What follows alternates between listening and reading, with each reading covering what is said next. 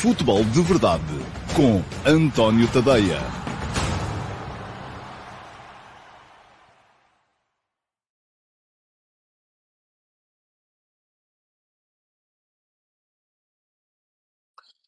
Ora, então, olá, muito bom dia. Sejam muito bem-vindos à edição número 820 do Futebol de Verdade. Hoje é sexta-feira, por isso dia de interação em direto com o live chat e também dia 2 de junho de 2023, antevéspera da final da Taça de Portugal, à qual vamos dedicar então o ataque organizado do Futebol de Verdade de hoje. Isto é, encerrar o programa a falar, a antecipar aquilo que vai ser, ou que pode vir a ser, o Futebol Clube do Porto, Sporting Clube Braga, jogo que vai decorrer no Estádio Nacional no próximo domingo, dia 4 de junho, e eu vou lá estar. Não vou comentar o jogo em direto na RTP, mas vou estar tanto no pré-match como no pós-match, que irão para o ar, creio que um bocadinho aí entre a RTP3 e a RTP1.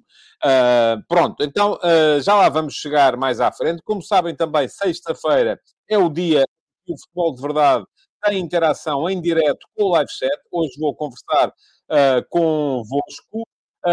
Vamos falar aqui daquilo que vocês muito bem entenderem, porque já sabem, o live, o direto de sexta-feira, é exclusivo para subscritores premium do meu Substack. Só podem estar cá em direto aqueles que são subscritores premium deste endereço que está aqui a passar em baixo, que é o tadeia.substack.com, e vou deixar aqui em cima também um link para quem quiser dar lá um salto e fazer a subscrição, porque não têm apenas a vantagem de poder estar aqui à sexta-feira a conversar comigo através do live chat no Futebol de Verdade, têm também a possibilidade de ler até ao fim todos os artigos que eu vou por lá publicando, e há artigos novos todos os dias, e além disso ainda podem entrar no meu canal de Telegram, onde podem ouvir os artigos lidos, portanto em formato áudio, por mim, para ouvirem enquanto estão a cumprir outras tarefas do vosso dia-a-dia, e podem entrar também no meu servidor de Discord, com várias salas de conversação, para podermos ir conversando todos nós acerca da atualidade do futebol. Ora, muito bem, vamos começar por olhar para quem cá está hoje. Está o Josias Martins Cardoso, está de férias, aparentemente, em Boston, e mesmo assim está a ver o futebol de verdade. Muito bem, Josias, é isso mesmo. O Ricardo Ribeiro, que vem dizer bom dia, Força Porto, portanto, o portista, o Ricardo, que creio que também está fora. Eu tenho ideia, eu já nos baralho um bocadinho, mas creio que o Ricardo é daqueles que está fora do país. E diz ainda, vamos lá fazer a menção à final da Champions feminina amanhã, grande jogo em perspectiva, é verdade, esse jogo entre o Barcelona e o VfL Wolfsburg, uma equipa espanhola favorita, uma equipa alemã, à partida mais espetacular, mais ofensiva. Vamos a ver, a menção está feita, ia falar disso e ainda falarei, embora não tenha muito mais para dizer, não acompanho com muita atenção, mas ia falar disso nos ataques rápidos. Pergunta o Josias se eu acho que o resultado da final da Taça pode influenciar o futuro de Sérgio Conceição. O Sérgio Conceição é um tipo, conforme todos sabemos, muito sanguíneo. Ele gosta pouco de perder, às vezes reage de maneira estranha quando perde, ou de maneira demasiado excessiva quando perde, mas creio que não. Creio que o futuro do Sérgio Conceição não terá tanto a ver com aquilo que vai ser o resultado de domingo contra o Sporting Clube Braga, terá com certeza muito mais que ver com aquilo que for a definição da próxima época por parte da SAD do Futebol Clube do Porto. Bom dia para o André Raposo, também, que veio cá deixar as percentagens de favoritismo. E diz o André que dá, e o André creio que é benfiquista, dá 60-40 a favor do Futebol Clube do Porto, porque acha que o Porto é mais forte. Sim, concordo consigo, André. Acho que o Porto é mais forte, tem melhor equipa, por isso mesmo ficou em segundo lugar. Até sou capaz de esticar isto para um 65-35, mas mais do que isso, não. E aí, comigo, o André dizendo que eu disse que era jogo de triplo de crónica, escrevi hoje de manhã falei Já fiz uma breve antecipação do jogo nas conversas de bancada e fica aqui também o link para quem quiser ir lá ler, com a vantagem de que as conversas de bancada são para todos os subscritores, quer para os premium, quer para os gratuitos. Mas diz o André, é jogo de dupla, não pode terminar empatado, nem que para isso vá a penaltis e ri-se. Ora, ó André, eu já lhe respondi, porque ainda estava aí com tempo no live chat, logo quando fez o comentário, mas vou dizer aqui também, para quem não viu, ah, o Totobola permitia, em jogos que tivessem que ter prolongamento, as finais, permitia o X, o que valia ali era sempre o resultado no final dos 90 minutos. Mas isto sei eu, que já sou mais entradote do que é o André, com certeza, ainda sou do tempo em que o Totobola marcava a agenda. Hoje em dia já não é assim, mas mesmo as casas de apostas online fazem isso, não é? Vale geralmente os resultados, é o resultado ao fim dos 90 minutos. Emanuel Dantas, bom dia. E pergunta ao Emanuel diz que a nova norma do Conselho de Arbitragem da Federação Portuguesa de Futebol, que permitirá que os árbitros mantenham a atividade até aos 50 anos, se é positiva, se não é perpetuar o caciquismo no setor, se é um obstáculo à necessária renovação. Oh, Emanuel, eu acho que se foi entendido por parte do Conselho de Arbitragem que os árbitros estão em condições de prolongar por mais 5 anos, eu creio que até agora era até aos 45, portanto, prolongar até aos 50 anos a atividade é porque se percebe que eles fisicamente estão em condições. E se eu também sou daqueles que acham que para a atividade de árbitro a experiência é um fator mais. Isto é, quanto mais anos um árbitro está no ativo e no ativo ao mais alto nível, melhor vai sendo capaz de gerir as situações que lhe aparecem pela frente. Portanto, não vejo nada como negativo essa possibilidade.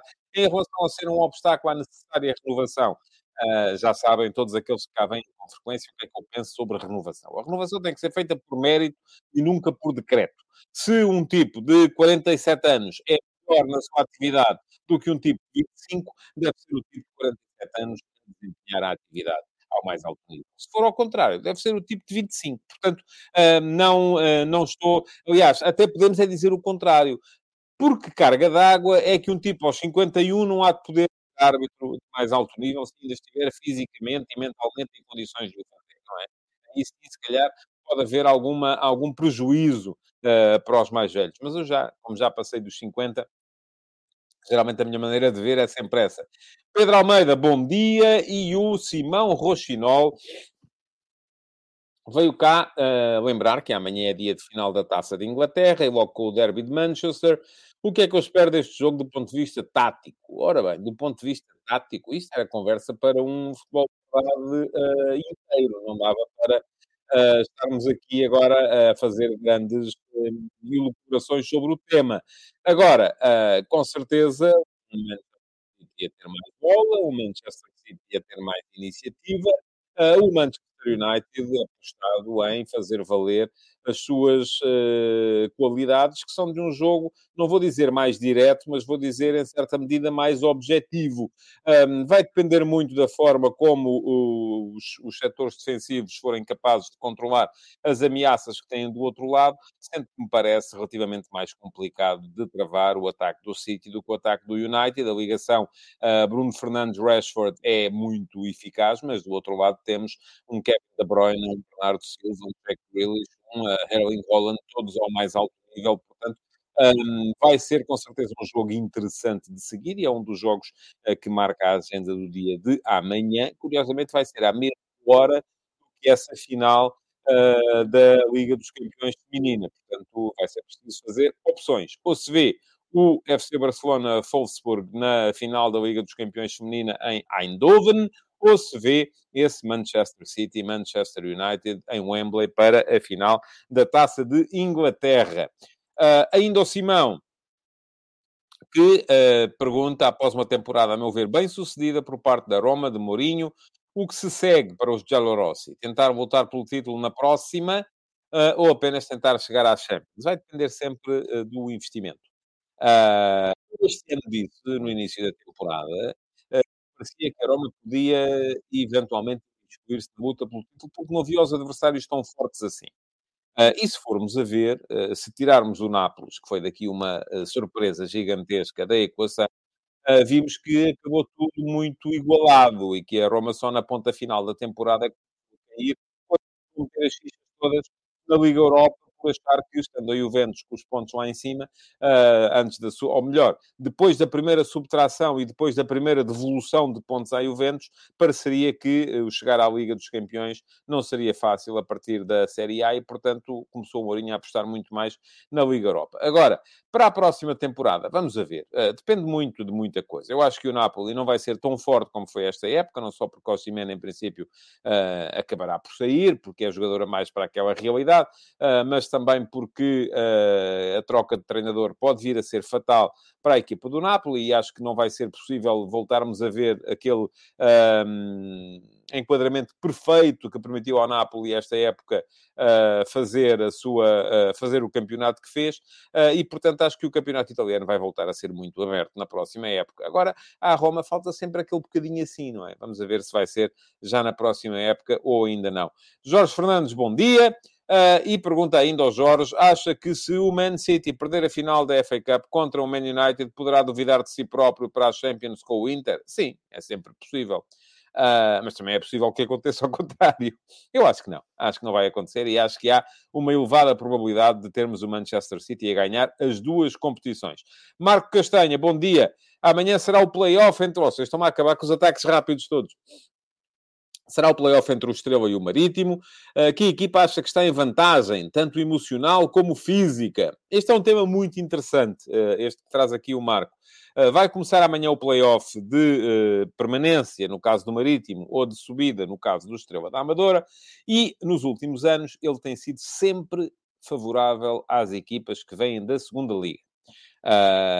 Porquê? E eu já identifiquei aqui um dos aspectos que faz com que isso possa acontecer, que é esta tal vantagem emocional. Porque geralmente uma equipa que acaba a segunda liga em terceiro lugar é uma equipa que vem com dinâmica de vitória e que vem forte no ponto de vista emocional, no ponto de vista mental. Uma equipa que acaba a primeira liga em 16º lugar é uma equipa que, pelo contrário, vem abatida, com dinâmica de derrota e que vem, portanto, menos forte no plano emocional, no plano mental. Acho que este ano pode acontecer isso, mas também pode acontecer o contrário, por uma razão muito simples. E eu ainda não fui, por acaso, certificar-me disso. Como é que acabaram os campeonatos dos últimos anos? E é coisa que não tenho de memória. Mas o que se passa aqui é o seguinte. É que para o Estrela, o terceiro lugar acabou por soar a fracasso, porque o Estrela esteve em segundo até muito perto do final. E acabou por cair. Portanto, esta dinâmica e esta vantagem emocional que o Estrela poderia apresentar no play-off contra o Marítimo vai-se um bocadinho aí. Porque é uma equipa que vinha com uma determinada dinâmica e que a dada altura caiu. E como caiu, foi ultrapassada pelo Farense e acabou por permitir que o adversário subisse direto. Portanto, a presença no play-off pode cheirar ali, saber um bocadinho, trazer um saborzito amargo na boca. Por outro lado, do outro lado, no Marítimo, desde muito cedo se percebeu quais eram as três equipas que iam ficar nos três últimos lugares da tabela. Ainda havia ali uma possibilidade do Estoril vir a cair também e tal, e não sei o quê, mas a distância do 16º para o 15º foi muito grande desde muito cedo. Portanto, a equipa que acabou em 16º lugar, que foi o Marítimo, e que foi a equipa que, depois da reta final de campeonato, conseguiu ganhar aquele mini-campeonato com o Paços de Ferreira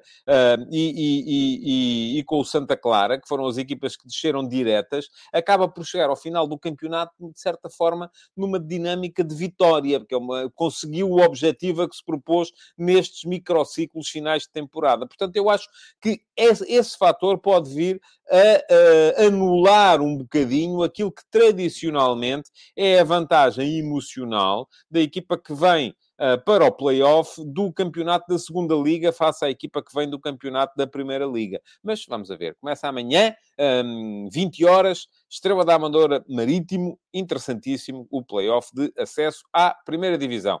O Diogo Guerreiro veio só desejar bom dia e o Jorge Fernandes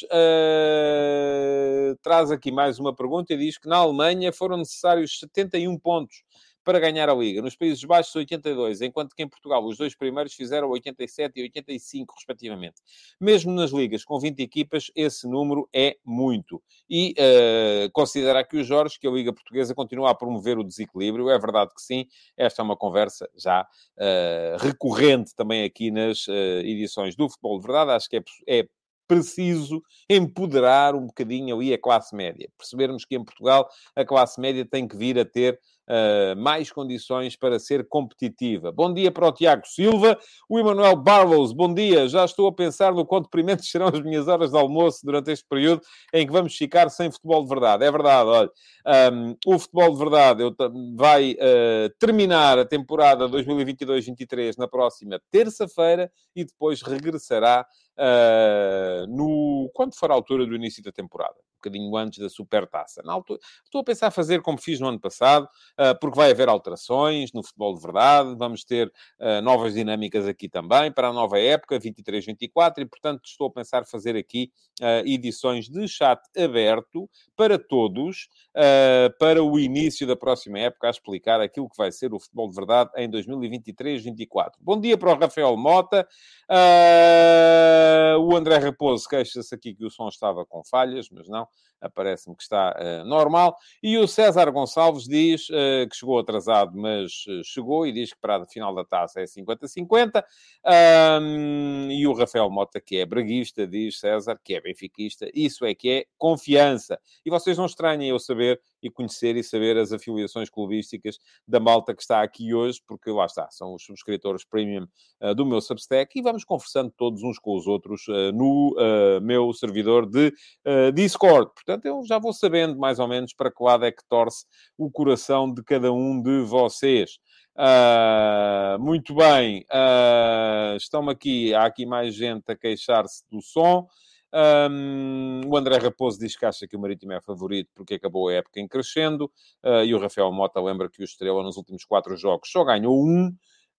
E o Alcides Correia diz que pagava para ver os grandes em Portugal a quererem dar mais algum poder aos clubes médios. Bom dia também para o Paulo Castro. E lá está, já temos toda a gente cumprimentada, pelo menos aqueles que vieram cá dizer alguma coisa, e portanto está na altura de entrarmos na dinâmica normal do programa. Vamos lá embora, então. O que é que temos aqui para nós hoje? Temos pergunta na MUS, temos pergunta do Discord e depois vamos ter ataques rápidos e ataque organizado. Isto é muito idêntico àquilo que é habitual. A primeira secção que aparece é a pergunta na MUS. E deixem-me dizer-vos, atrasei-me hoje aqui um bocadinho. Enfim, é costume, vocês já estão habituados, e eu peço sempre desculpa e pronto e tal, mas hoje estava aqui tudo em ordem para eu poder chegar a horas decentes, mas estive a perder não, estive a ganhar, acho eu, algum tempo que não estava a contar, a responder ao Tiago Reis na edição de ontem do Futebol de Verdade, porque o Tiago Reis deixou lá comentários que são, do meu ponto de vista, muito válidos, é preciso dizê-lo, embora eu discorde deles, mas pronto, lá está. Pode haver validade na discordância.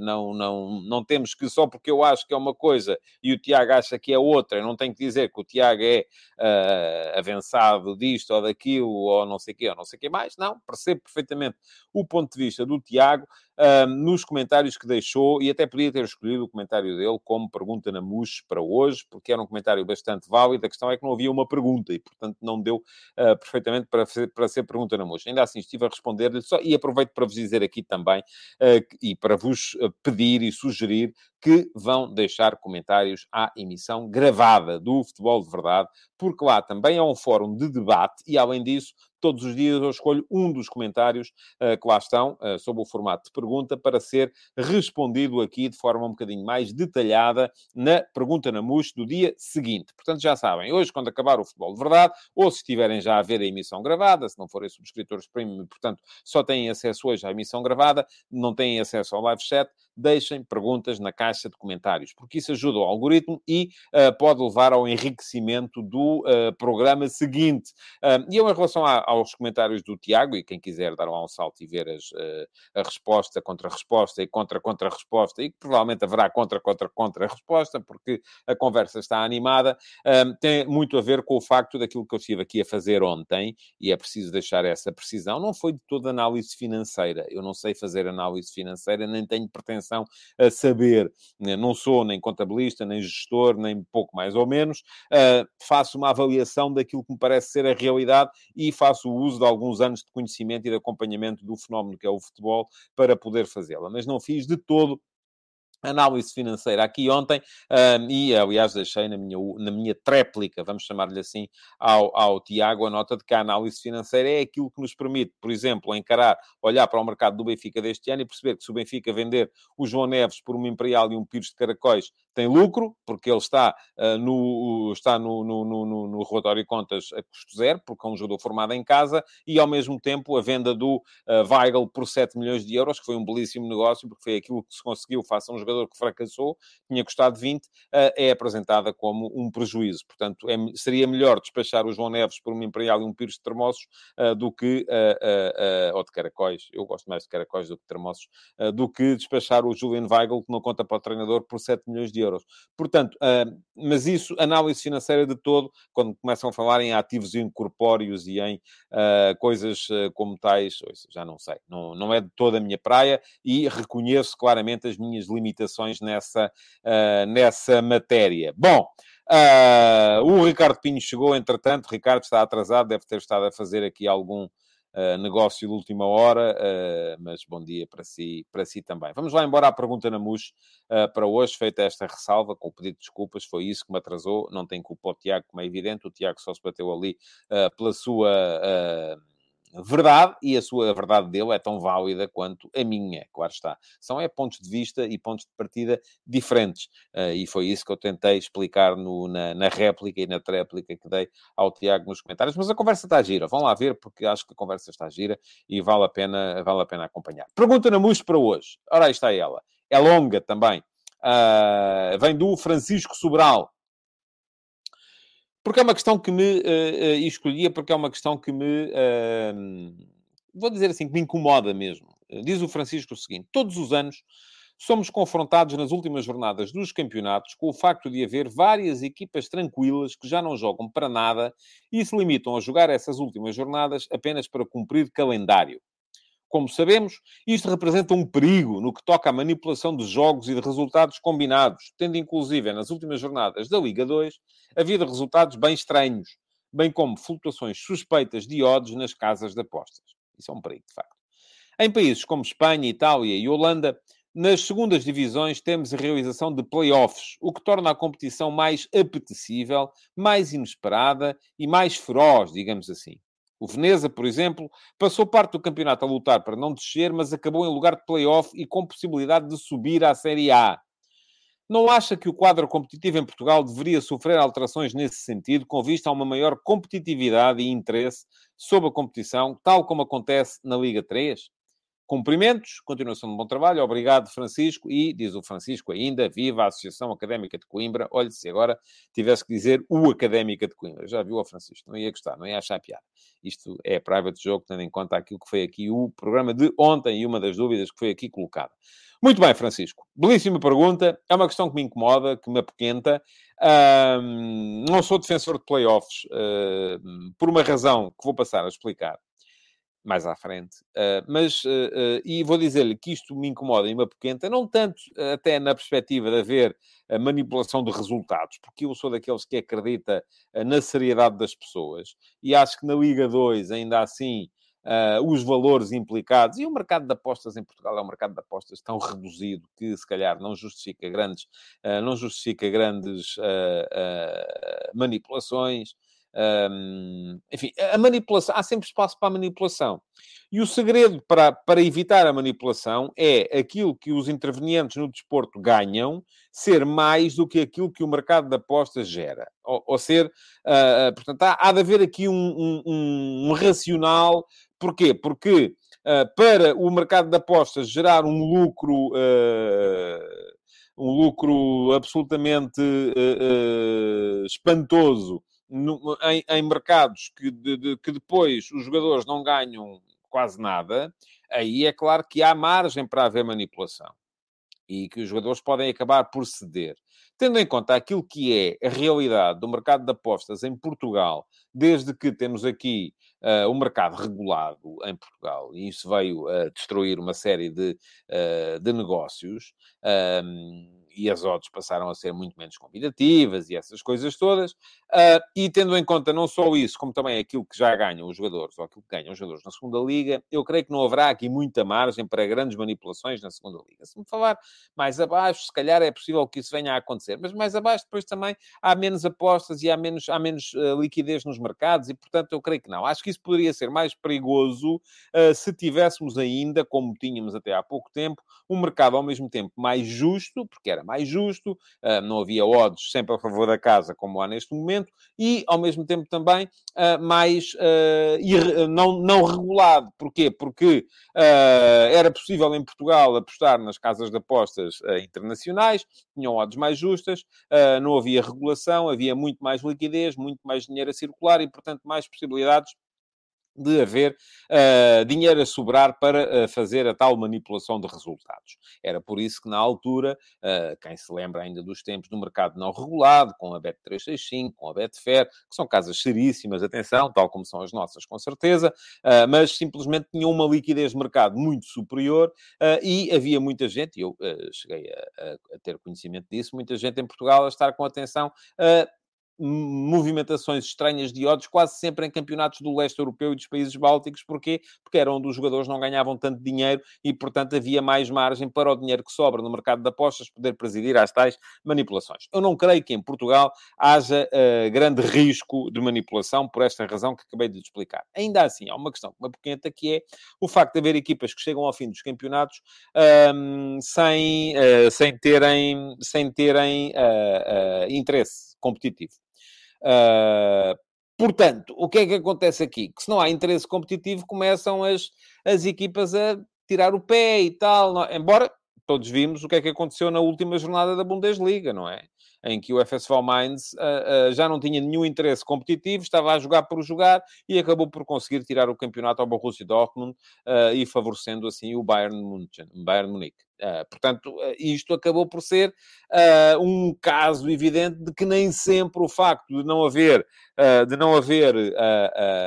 interesse competitivo leva a que as equipas desliguem. De qualquer modo, sou sensível a esse argumento. Gosto pouco de ver estes jogos. É muito diferente uma equipa chegar à última jornada e ir jogar contra uma equipa que está a lutar por objetivos, isto 9 vezes em cada 10, do que ir jogar com uma equipa que já não tem objetivo nenhum. Agora, depende, e a pergunta do que fazia e eu vou recuperá-la aqui, que fazia o Francisco, era se eu não acho que o quadro competitivo devia sofrer alterações com vista à maior competitividade e interesse, tal como acontece na Liga 3. Eu acho que não. E acho que não por uma razão muito simples. Porque não é mais justo. Uma equipa que passou, e vimos isso acontecer, pode sempre acontecer, tanto na Liga 3, sobretudo na Liga 3, o Campeonato de Portugal já está, eu peço desculpa, estou aqui com comichão de nariz. O pó e os pólenes nesta altura do ano são terríveis. Mas estava a dizer que uma equipa que passa o ano inteiro, e vimos casos desses na Liga 3 este ano, e acaba a fase regular, tipo a 1 ponto, a 2 pontos, de ir entrar na fase de subida, e depois acaba por ter que ir jogar um play-off de descida, ou uma segunda fase de descida, em que os pontos não são reduzidos a 0, pouco mais do que isso correm-lhe mal aqueles 6 jogos finais e desce de divisão. Eu não acho isso justo. Não acho que isso seja justo, da mesma maneira que não acho justo que uma equipa que faz grande parte do campeonato em grandes dificuldades, estamos a falar aqui do play-off de subida na Série B italiana, não sei exatamente quantas equipas é que estão envolvidas, mas que acabam o campeonato num 8º, num 9º lugar. É justo que essa equipa depois, porque lhe corre bem o play-off final, é mais interessante, sem dúvida nenhuma, está tudo a zeros, aquilo ali joga-se tudo num dia, acaba por ser mais dramático, mais emocionante, mas é mais justo? Eu acho que não é. E é essa a questão fundamental que me leva a ser contra esse tipo de situações. Gosto do play-off que temos, deste play-off em que já se sabe que o antepenúltimo da primeira divisão vai jogar com o terceiro da segunda e os dois lutam por uma vaga, mas não acho grande piada a essa ideia de play-offs tão abrangentes como são esses. Ora bem, diz aqui o Rafael Mota, que concorda comigo, diz que os play-offs não são muito justos. O Jorge Fernandes diz que é favorável a descerem 3 equipas diretas na Liga e play-off entre o terceiro ao sexto na Liga 2, como a Inglaterra. O Pedro Almeida vem só lembrar a possibilidade de apostar contra, que a Betfair nos dava, e era bem interessante, sem dúvida nenhuma. Diz ainda o Alcides Correia que também é favorável à ideia apresentada pelo Jorge Fernandes. E o Rafael Mota diz que se acontecesse o que aconteceu com o Mainz em Portugal, seria o descalabro e seriam acusados de tudo. O André Raposo veio aqui lembrar o caso do Amora. O Amora esteve... Mas o Amora esteve... Não, o Amora não chegou à fase... Ou chegou à fase de subida? Não chegou, creio que não. Sim, foi o Belenenses que passou. Não, o Amora esteve na fase de subida. Não sei de cor.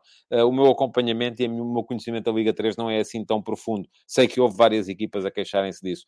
E pergunto ao Ricardo Pinto se a Liga 3 para o ano será com menos equipas. Eu creio que não. Eu creio que está... que vai continuar, não tenho a certeza disto, no entanto. Paulo Castro diz: o que me faz confusão é não ver as equipas jogar a época toda com a mesma vontade quando já estão aflitas. Do que quando já estão aflitas. Sim, percebo isso. Mas às vezes é preciso isso mesmo. A malta só começa a meter o empenho total quando começa a ver a porta a fechar-se, não é? Aí é que já é mais complicado. O André Raposo diz que sim, o Amora esteve na fase de subida, mas caiu muito, ganhou a Série B e depois na fase de subida ficou em último, mas pronto, não desceu, ok, fracassou na fase de subida, tudo bem, percebe-se isso, mas mais grave é outra coisa, é uma equipa que está ali, quase chega à fase de subida e depois acaba na ponta final por fracassar no play-off e acaba por descer, não é não subir, não é sequer ficar lá, é acabar por descer. Bom, respondida à pergunta do Francisco, vamos seguir em frente com o programa. Tenho só que tirar daqui o comentário do Rafael Mota, já está. E vamos passar então à pergunta do Discord para hoje. Já sabem, todos os dias respondo aqui a uma pergunta que fica na caixa de comentários da emissão gravada do Futebol de Verdade. O que têm de fazer é muito simples, é só ir à emissão gravada e deixarem lá uma pergunta sobre o formato de comentário na caixa de comentários. Quem estiver a ver o Futebol de Verdade de hoje em diferido, é só comentar na emissão gravada e terá a possibilidade de ter a sua pergunta selecionada para ser respondida na emissão do Futebol de Verdade da próxima segunda-feira. Portanto, vamos a isso. Aproveitem também para deixar o vosso like no programa e aproveitem também, já agora, não custa nada, por inscrever-se no meu canal. Fica aqui o link para quem se quiser inscrever no meu canal de YouTube. Se lá forem, cliquem também em cima do sino, porque isso garante que são avisados a cada vez que eu começo uma nova emissão do Futebol de Verdade. Porquê? Porque estarão a ativar as notificações. E assim, deixa de haver desculpa para perderem o início do Futebol de Verdade, que já sabe, nunca é bem à mesma hora. Deve ser ao 12:30, mas é que às vezes atrasa um bocadinho e tal, porque há aqui outras coisas para fazer. Outra coisa, aproveito para vos deixar também, porque não deixei ontem o link, e vou deixar agora. E houve também um comentário na caixa de comentários da última edição do Futebol de Verdade, um link para poderem passar a seguir-me no Instagram. Fica aqui o link para o fazerem. E porquê é que estou a deixar este link? Porque a partir de domingo vão começar no meu Instagram, nas stories do meu Instagram, as votações, as sondagens para a eleição do 11 do ano, que vai ser apresentado aqui no Futebol de Verdade na próxima terça-feira. Portanto, eu já recomendei ontem que me seguissem no Instagram. Porquê? Porque se me seguirem no Instagram é muito mais fácil, aparecem-vos as minhas stories e poderão então votar e escolher os vossos eleitos. Não há outra rede social onde eu vá fazer esta sondagem, é mesmo só no Instagram, e depois apresentarei aqui no Futebol da Verdade o resultado final da vossa votação e aquilo que é também a minha escolha para o 11 do ano na Liga Portuguesa. Ora, antes de entrarmos nas perguntas do Discord, deixem-me só ver o que é que está por aqui. O Rafael Mota diz, ainda a propósito da Liga 3, que o Varzim esteve quase a descer. O Jorge Fernandes diz que vai haver na Liga 3 duas séries de 10 equipas na segunda fase, uma série de 8 para subir e duas séries de 6 para a manutenção. O Josias Martins Cardoso diz que o sexto depois eliminou o terceiro, que foi melhor durante o ano. Pois, pode acontecer. Pode perfeitamente acontecer. E diz ainda ao Jorge Fernandes que os dois primeiros sobem diretos. Dava mais luta até fim do campeonato. Muito bem, vamos lá retirar daqui o comentário do Jorge. E vamos lá então passar à pergunta do Discord para hoje, que é esta e veio do Hélder Martins. Olá, Hélder, bom dia. Não sei se está cá hoje. Creio que não, pelo menos ainda não li nenhum comentário seu, acho eu. Vou só beber um gole de água antes de começar. Pergunta o Hélder. E o Hélder ontem deixou 3 perguntas ali, que todas elas podiam ter sido selecionadas como pergunta do Discord para hoje. Escolhi esta porque é um tema de que me dá muito gosto de falar. O futebol moderno valoriza muito a pressão alta, o que obriga muitas vezes os avançados a correr atrás dos defesas em vez do contrário. Se a tendência se mantiver, será que jogadores como Messi, Cristiano Ronaldo, Ronaldinho, Gaúcho, Ronaldo Nazário, etc., que não defendem, terão lugar no futebol do futuro? Será que o Messi, ou Ronaldo, ou Neymar teriam lugar no Porto do Sérgio Conceição? Ou Helder, claro que teriam. O que acha e qual o futebol que prefere? O moderno de pressing ou o antigo que produziu jogadores, como mencionei, ou Maradona, Pelé ou Cruyff? Grande pergunta, Helder, embora eu discorde das premissas. Eu acho que, e eu vou dizer aqui uma frase que eu gosto muito, e esta é de minha autoria. É das coisas que eu mais feliz fiquei por ter alguma vez escrito. Uma equipa é um organismo vivo. E isto quer dizer o quê? Que os génios têm lugar em qualquer equipa. Qualquer equipa. E é preciso é sermos capazes de, quando se está a construir uma equipa, construí-la de acordo com as características dos nossos melhores jogadores e compensar as inabilidades de alguns deles para alguns aspectos do jogo com outros aspectos que permitam... Lá está, é como o nosso organismo, não é? Nós temos os anticorpos que as vacinas nos dão para poder combater agentes agressores. Eu de medicina percebo ainda menos do que de análise financeira. Portanto, se eu disser aqui algo mais asneira, não me levem a mal. Mas lá está. O nosso organismo compensa umas coisas com as outras e acaba por isso mesmo, ser capaz de nos manter vivos e aqui ágeis e ativos em permanência, quando temos, se calhar, um pequeno problema que depois há... E com as equipas de futebol é assim também. Quantas vezes nós já vimos, por exemplo, se uma equipa opta por baixar toda, há jogadores que não baixam. Porquê? Porque é preciso manter a capacidade que eles nos dão de serem capazes de ir aproveitar o espaço atrás da última linha e de fazer um ataque à profundidade em momento de transição. Quando aquilo que diria era, não, têm que vir todos... Ou das coisas que mais está na minha cabeça.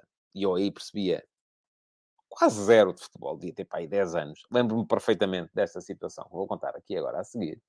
Estava com o meu pai no campo da Horta da Nora a ver um jogo do Coruxense. O Coruxense estava a ganhar, mas estava aflito. Tinha ali, se sofrêssemos um golo, íamos empatar, ou estava empatado e íamos perder, não sei bem. O resultado estava equilibrado. E há um pontapé de canto contra o Coruxense. Há um jogador que eu lembro perfeitamente, que era o Toninho. O Toninho era o craque da equipa, vamos lá, era o jogador que metia mais imaginação, metia mais capacidade criativa e tal, não sei quantos, que ficou ali na zona de meio campo. Baixar para a área, está quieto, não lhe apetecia, era preciso correr para trás, depois era preciso correr para a frente, e de repente o treinador levanta-se do banco e diz: Toninho! Lá para trás. E mandou o Toninho lá para trás. Não sei o que aconteceu, só me lembro que fiquei impressionado com o vigor que o treinador, que também já não me lembro quem era, meteu nesta situação, porque ali uma equipa tinha que ser um organismo, tinha que ser quase uma entidade comunista, em que toda a gente faz o mesmo. Não é assim. Não é assim que tem que ser. É preciso sermos capazes de aproveitar as melhores valências de cada um para fazer com que o todo funcione. Aliás, quem leu o texto que eu escrevi a propósito do Benfica campeão, e vou deixar aqui o link, mais uma vez, para quem não leu poder vir a ler.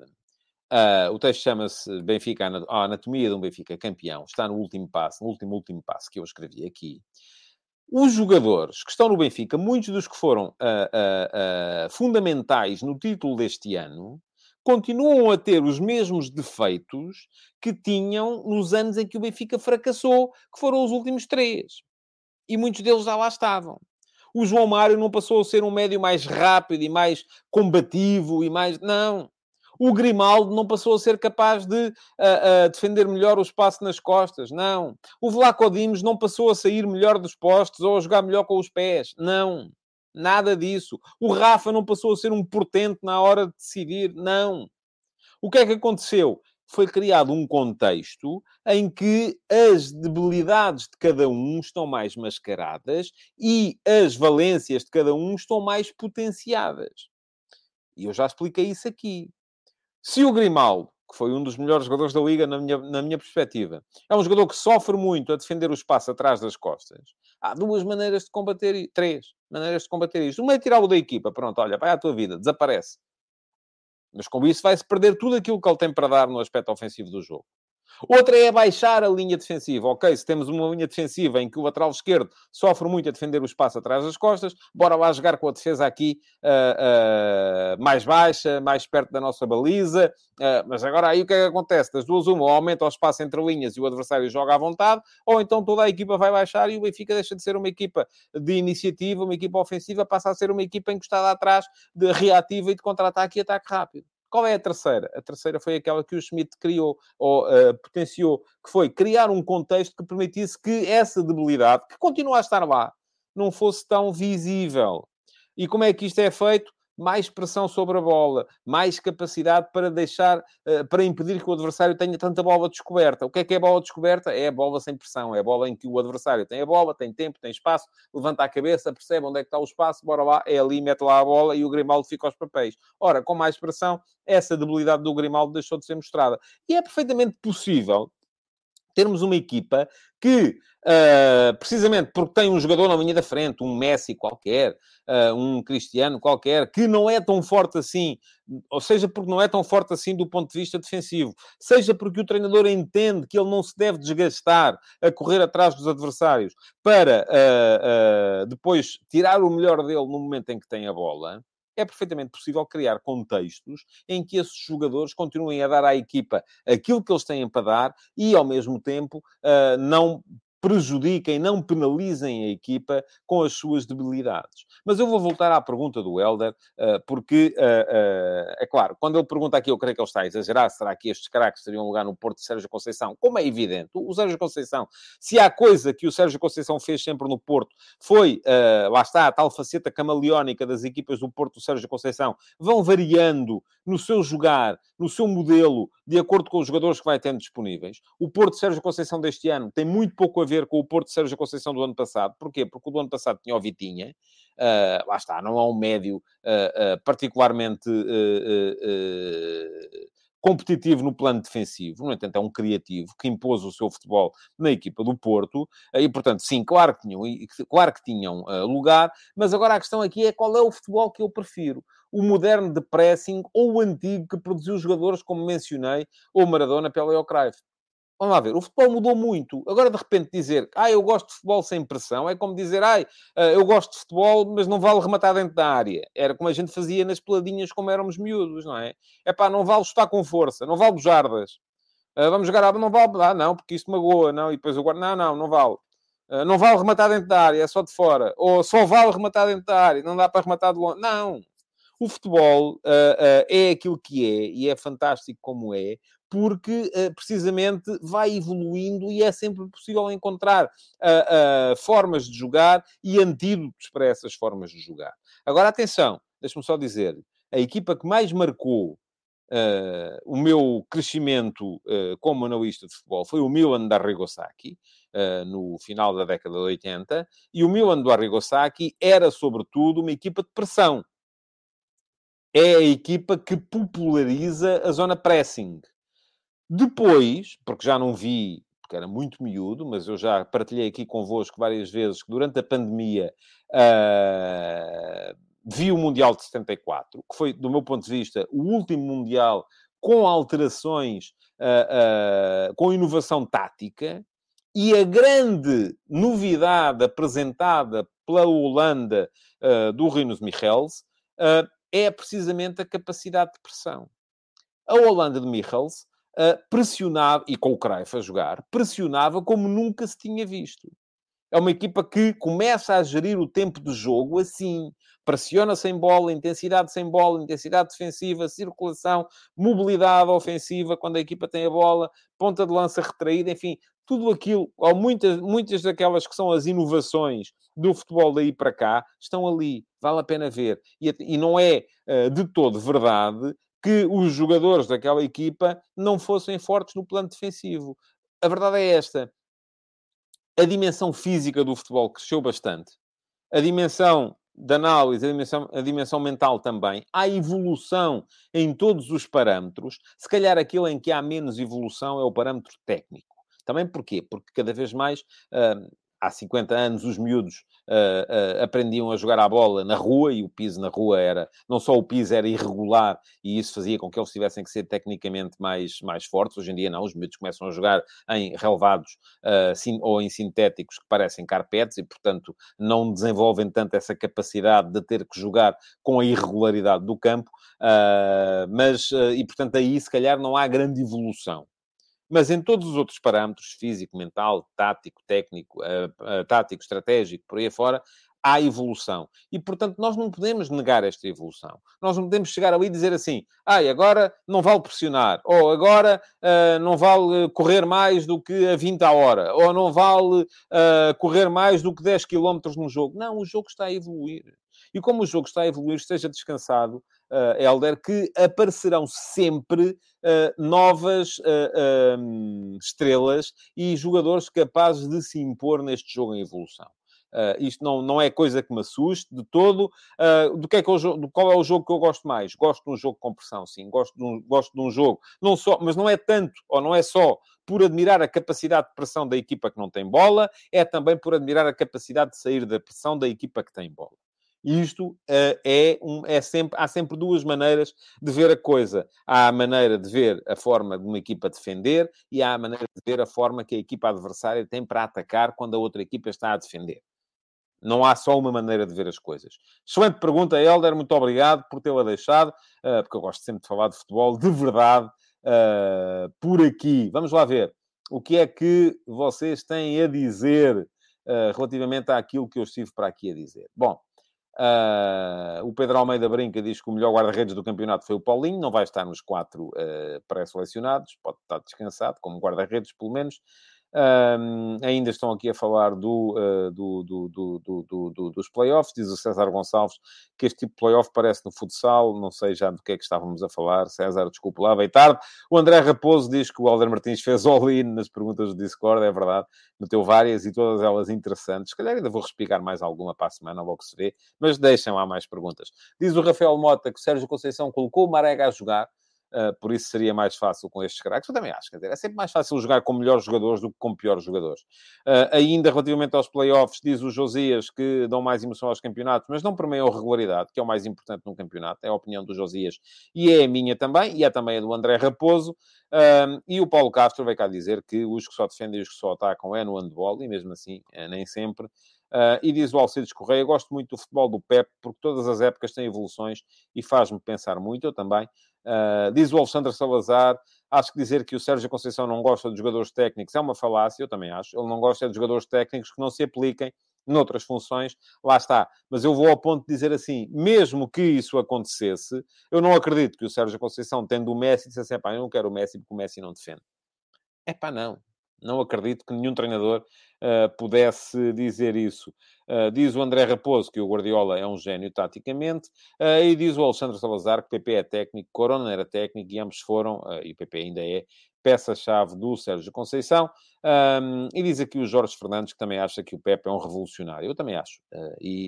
Já vos contei aqui no outro dia a história relativamente àquilo que eu acho que o Pepe está a fazer, ao contrário de toda a gente neste momento, que tem a ver precisamente com formas de defender.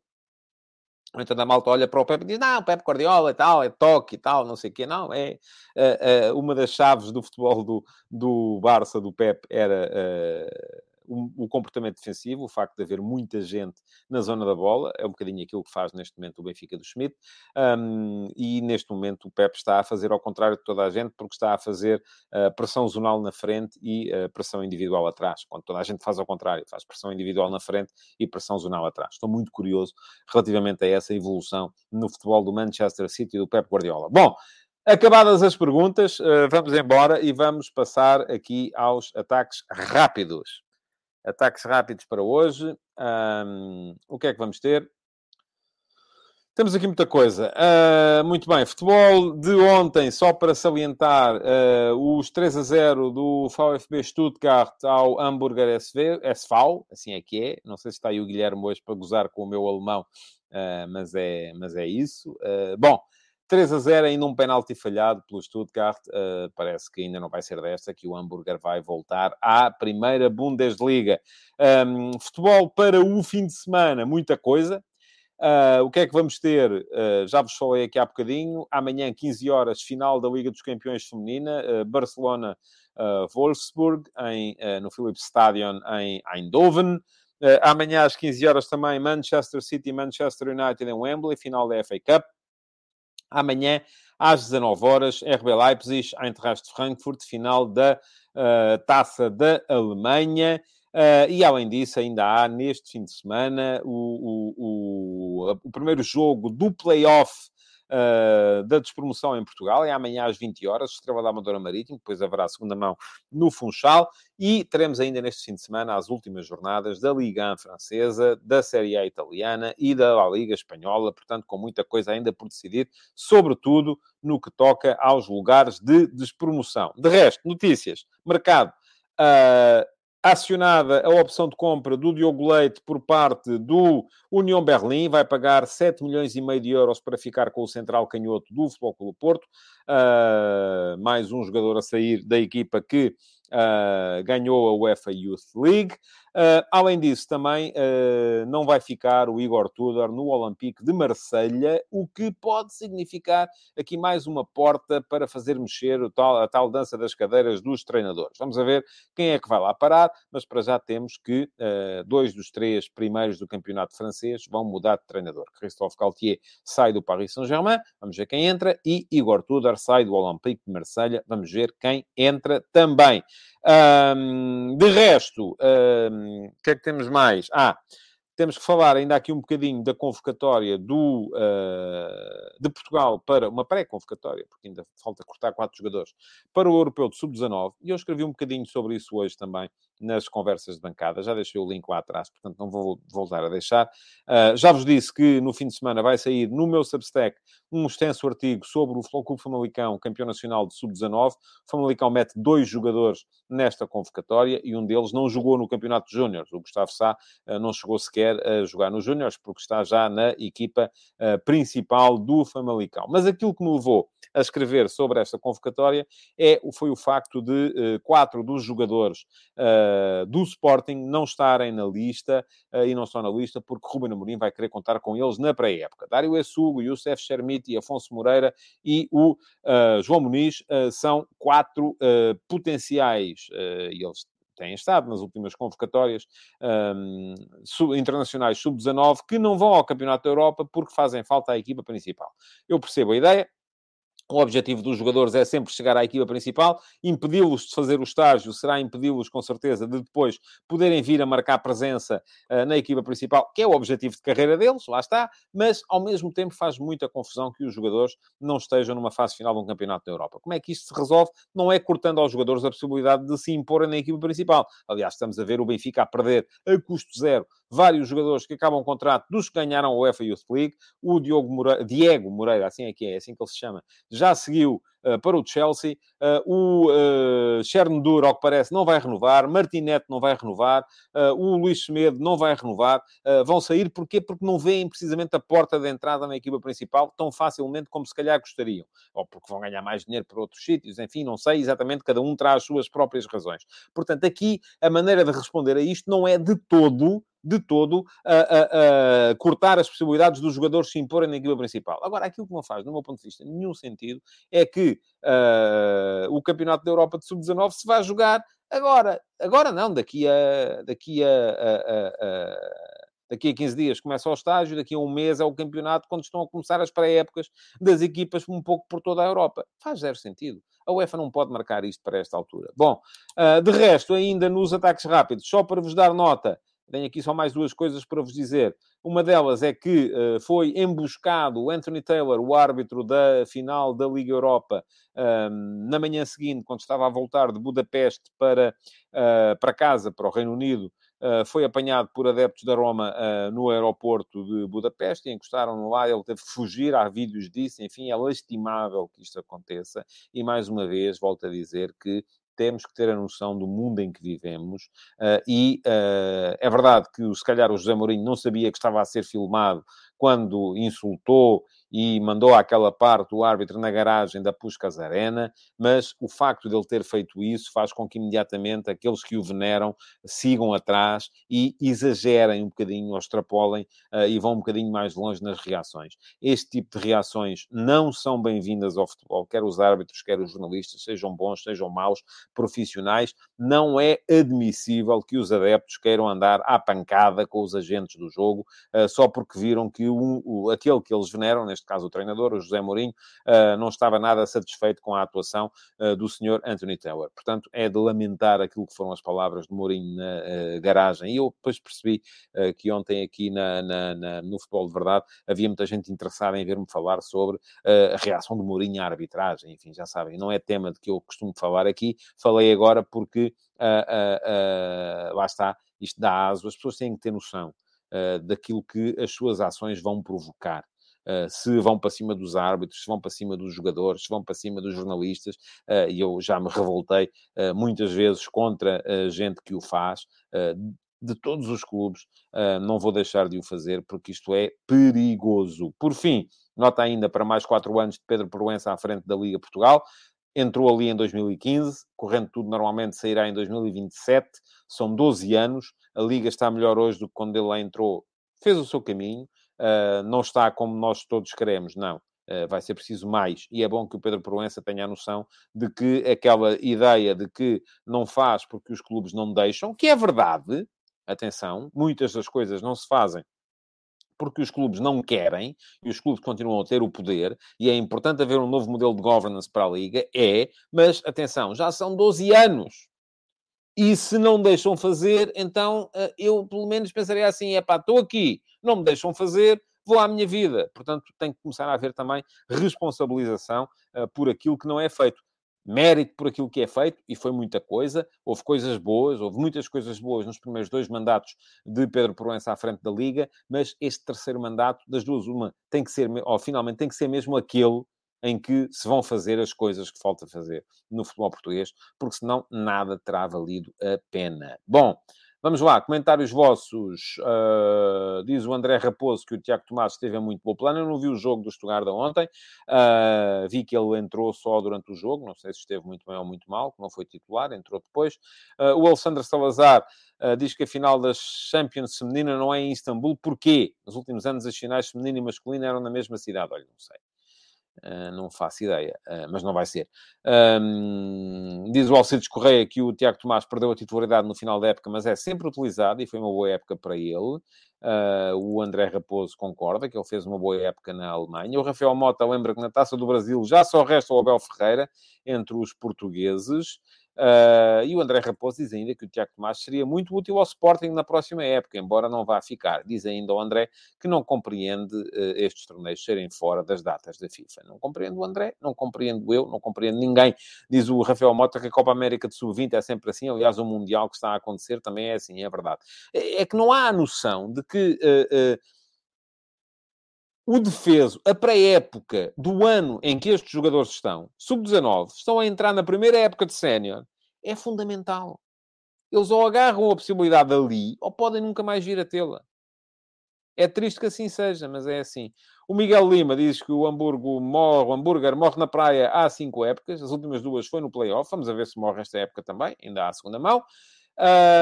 E o Rafael Mota diz que a UEFA marcou o Europeu de Sub-19 para depois, porque agora está a ter o Mundial de Sub-20. Pronto. Mas lá está.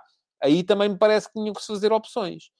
Haverá jogadores que vão fazer as 2 provas? É possível. Têm que o fazer? Não. Vão ter outro Mundial de Sub-20 depois, para poderem participar.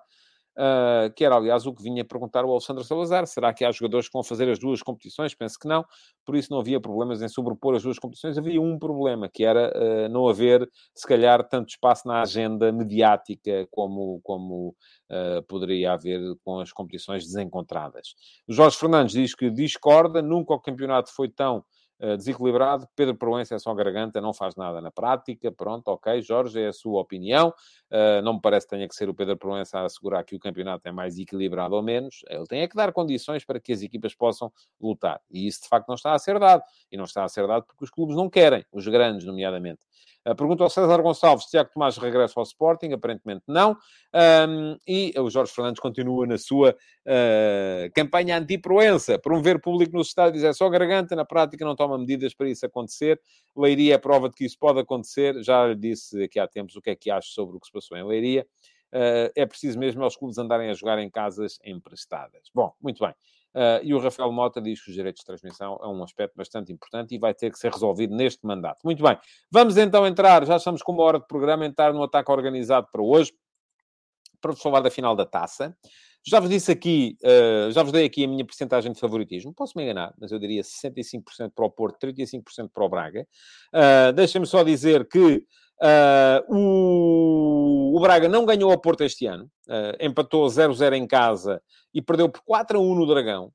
Aliás, o Braga, este ano, em jogos contra os outros grandes, tem um empate e uma derrota com o Futebol Clube do Porto, tem um empate e 2 derrotas com o Sporting e tem uma vitória e uma derrota com o Benfica. Só ganhou um jogo em 8, que foi precisamente o jogo ao Benfica, quando o Benfica estava a voltar, ou os jogadores do Benfica estavam a voltar do Campeonato do Mundo. Portanto, isto não deixa a equipa do Braga muito otimista. Mas também é preciso ter em conta outras duas coisas aqui. Há muitas coisas a ter em conta. Por um lado, o Porto vem num momento 11 vitórias consecutivas. Parece que chega... É verdade que uma delas foi uma derrota nos 90 minutos, que foi a derrota em casa com o Famalicão para a Taça de Portugal nas meias finais, mas depois girou no prolongamento e ainda ganhou 3-2. Mas são 11 vitórias consecutivas desde o 0-0 na Pedreira contra o Sporting Clube Braga. Do outro lado, temos então o Sporting Clube Braga, que só ganhou 3 dos últimos 6 jogos. O que é que isto nos diz? Diz-nos que temos de um lado um Porto que até à última jornada teve em grande momento de stress competitivo. Porquê? Porque estava ainda a lutar pelo campeonato. E lá está, a tal dinâmica. Qual é o sentimento que saiu desse grande momento de stress competitivo? O Porto fracassou. Não conseguiu ser campeão. Era o seu objetivo. Não... Apesar das 11 vitórias seguidas, muitas delas sofridas, muitas delas pela margem mínima, muitas delas em cima do apito final, apesar de tudo isso, não conseguiu o objetivo, que era ser campeão nacional. O Braga, é verdade que teve a perseguição do Sporting, mas, apesar de tudo, pôde tirar mais o pé nesta ponta final. Lá está, só ganhou 3 dos últimos 6 jogos.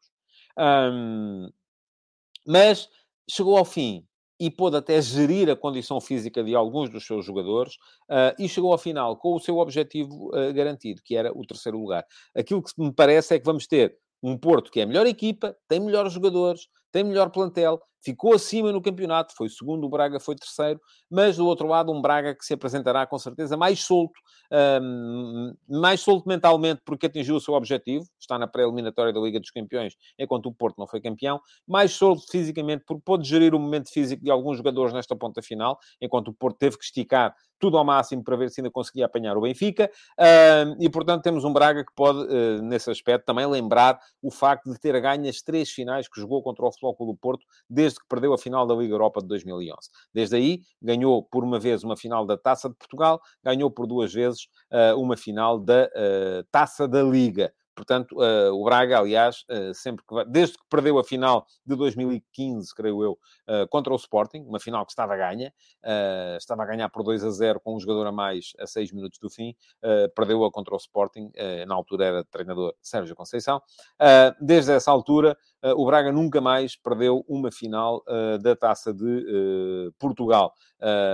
Perdeu ainda uma final da Taça da Liga contra o Sporting, é verdade, mas então com o Porto tem ganho quase sempre. Ganhou uma final da Taça da Liga com o José Peseiro, ganhou uma final da Taça de Portugal com agora aqui de repente não está-me a falhar, foi o Paulo Fonseca, com o Paulo Fonseca, e ganhou uma final, outra final da Taça da Liga com o Ruben Amorim, todas contra o Futebol Clube do Porto.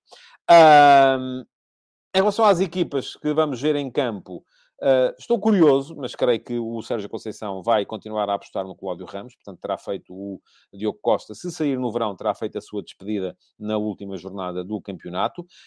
Mas estou curioso relativamente a isso.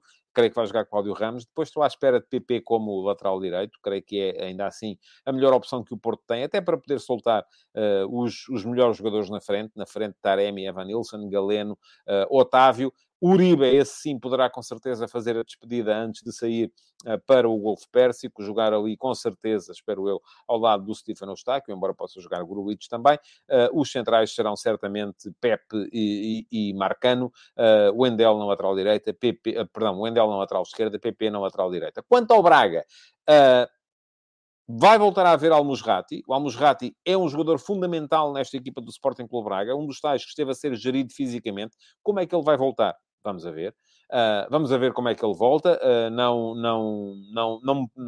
Não me parece que seja o melhor para um jogador estar parado como ele esteve durante tanto tempo, embora se calhar fosse necessário para ter alguma coisa de Al-Musrati nesta ponta final. Mas o Braga é uma equipa que é muito forte, sobretudo na aproximação ao golo, porque tem jogadores muito bons naquela zona. Eu gosto muito destes quatro. São quatro jogadores que me parece que são ao nível do Porto, ao nível do Benfica, ao nível do Sporting. Yuri Medeiros, Ricardo Horta, Bruma, Abel Ruiz. São quatro atacantes de altíssimo nível. Certamente, meio-campo com Al-Musrati e André Horta. Vamos a ver como é que vai ser a batalha de meio-campo. Se vamos ter um meio-campo muito competitivo, muito combativo por parte do Porto e um meio-campo mais técnico por parte do Braga. Al-Musrati será fundamental para assegurar que a equipa do Braga tem bola, não só no aspecto defensivo, como também depois no aspecto ofensivo do jogo. E a questão depois é perceber quem é que vai jogar na lateral esquerda. Porque não há Sequeira, será que há Borja? Enfim, também não é um jogador que seja fantástico. O Borja, Victor Gomes tem estado bem e dá garantias na lateral direita. Tormena e Niakate são dois centrais de bom nível e o Mateus é um guarda-redes muito importante, responde sempre presente nas grandes ocasiões e, além disso, é um guarda-redes muito importante no lançamento. É um guarda-redes que o ataque começa muitas vezes nele e isso é fundamental para a maneira de jogar e de atacar do Sporting Clube Braga. Muito bem. Comentários vossos. O que é que temos aqui? Diz o Alexandre Salazar que é portista e não atribui tanto favoritismo. O Alexandre fala em 60-40. O Rafael Mota diria também 65-35. O César Gonçalves diz que a terceira é de vez. Isso pode ser lido de duas maneiras, César, porque pode ser a terceira esta época, o Braga ganha finalmente, porque não ganhou ainda nenhum dos dois jogos contra o Porto, ou pode ser, não, mas aí seria a quarta. À quarta, o Porto ganha uma final ao Braga, porque não ganha desde que ganhou a final da Liga Europa. Diz o Miguel Lima que é uma continuação. Sim, mas isto tem a ver com outro tema. Peço desculpa, Miguel, já não vou voltar atrás. O César diz que o Braga anda a poupar jogadores a alguns jogos. O Rafael Mota diz que o Braga não precisa de ganhar, pode empatar e se o Caneco vier para o Braga está tudo bem. O Jorge Fernandes diz que vai ganhar ao Porto na final para equilibrar mais as estatísticas. O Braga tem jogado melhor que o Porto no último mês. O Rafael diz ainda, acredito numa final. Tudo pode acontecer em 2 anos seguidos na Taça. Estivemos a ganhar 2-0 e acabámos empatados. E o Rafael Mota lembra ainda que perderam a Liga Europa. É verdade que sim. O Miguel Lima lembra que o Braga já tem Al-Musrati e vai ser equilibrado como sempre. Só espero que haja desportivismo de quem ganhar e de quem perder. E diz ainda ao Rafael Mota, falta saber se há Borja ou se temos que improvisar. O Jorge Fernandes fala em 55-45 e o Paulo Castro diz que esse relaxar do Braga pode ser perigoso. Voltar a ligar as máquinas exige mais esforço. Por outro lado, a frustração do Porto pode induzir a comportamentos mais positivos. Também é verdade. Há sempre duas maneiras de ver a coisa. A frustração, o sabor amargo da derrota pode ser o combustível que se alimenta à vontade do Porto ganhar. Da mesma forma, essa frescura que o Braga sente, esse facto do Braga ter relaxado nos últimos jogos, o facto de terem ganho, pode reduzir a fome de vitória. Vai ser um jogo interessante, com certeza. Eu já vos disse, vou lá estar no pré-match, no pós-match, na RTP. Não estarei no direto, será um companheiro a fazer o comentário. Ainda não sei quem é, por acaso, se é, mas será com certeza ou o Bruno Prata ou o Rui Malheiro. Vamos ter um dos dois a fazer os comentários em direto. Eu estarei antes do jogo e depois do jogo. Com uma surpresa para vocês, é que estive a ver aqui o alinhamento, e posso divulgar isso, com certeza ninguém leva a mal. Espero que depois não deixe de se concretizar. Estive a ver o alinhamento do pré-mates e do pós-mates, e uma das convidadas neste caso é a Joana Marques.